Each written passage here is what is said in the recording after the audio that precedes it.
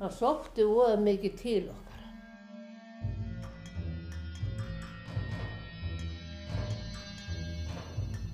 Sví opnast. Innskot. Þessi texti merktur úr lögregluskýrslum. Jenny kemur ekki aftur.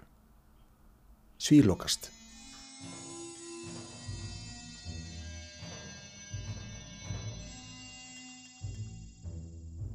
Það svo skrítið að þegar Jenny deyr þarna í fyrir framan, þá hringt og þá Siggi svo lítill og hann var þekktur Jenna og þá segir hann Jenny, komdu, og þeir fóru að leika sig í bílaleik.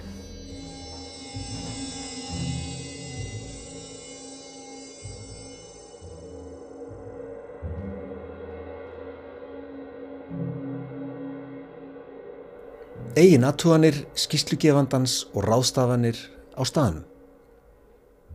Ég undirritaður fór á staðinn ásamt lögregluþjóni númer 14.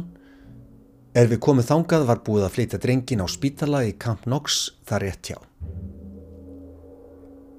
Breska bifreiðin RN 15289 kom sunnan Kaplaskjólsveg og hún kom til móts við húsið númer 11, mætti hún annarri bifreið kom norðaustan eftir götunni. En sama leyti kom drengurinn út á götuna fyrir aftan þá bifreið og vannst ekki tími fyrir breska bifreiðastjóran að forðast slísi.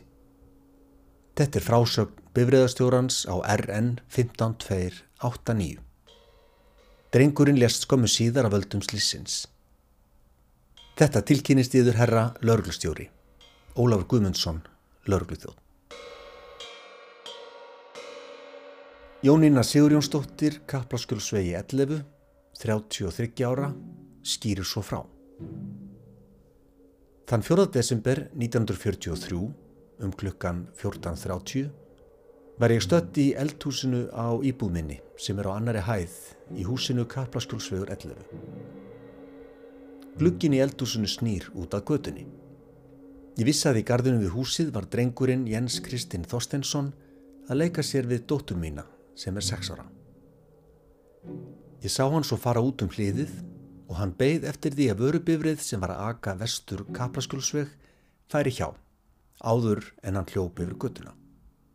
Drengurinn mun ekki hafa séð herbifreiðina vegna vörubilsins og skipti það engum togum að hann hljóp í veg fyrir hana og lenti framendi bifreiðarinnar á hlið drengsins. Féll hann í götuna og hvarf á næsta augnabliki undir herbifreiðina. Ökumaður hennar hefur sennilega ekki tekið eftir drengnum vegna þess að vörubifreiðin skeygði á. Herbifreiðin hemlaði ekki fyrir en drengurinn hvarf undir hana. Ég sá ekki hvort hjól bifreiðarinnar snertu drenginn nema mér sýndist hægra afturhjólið fara yfir annan fót hans. Þegar bifreiðin stöðvaðist loks lá drengurinn á grúfu á götunni fyrir aftan hana og hreyfði sig ekki. Það var stór blóðpollur þar sem hann lá eftir að farið var með hann burt í Camp Knox. Sví opnast. Innskot. Ekki skrifa meira á þessa blaðsíðu. Sví lokast. Þetta var svo mikið áfall fyrir mig alltaf. Og svo hvað líka var svo leiðilegt að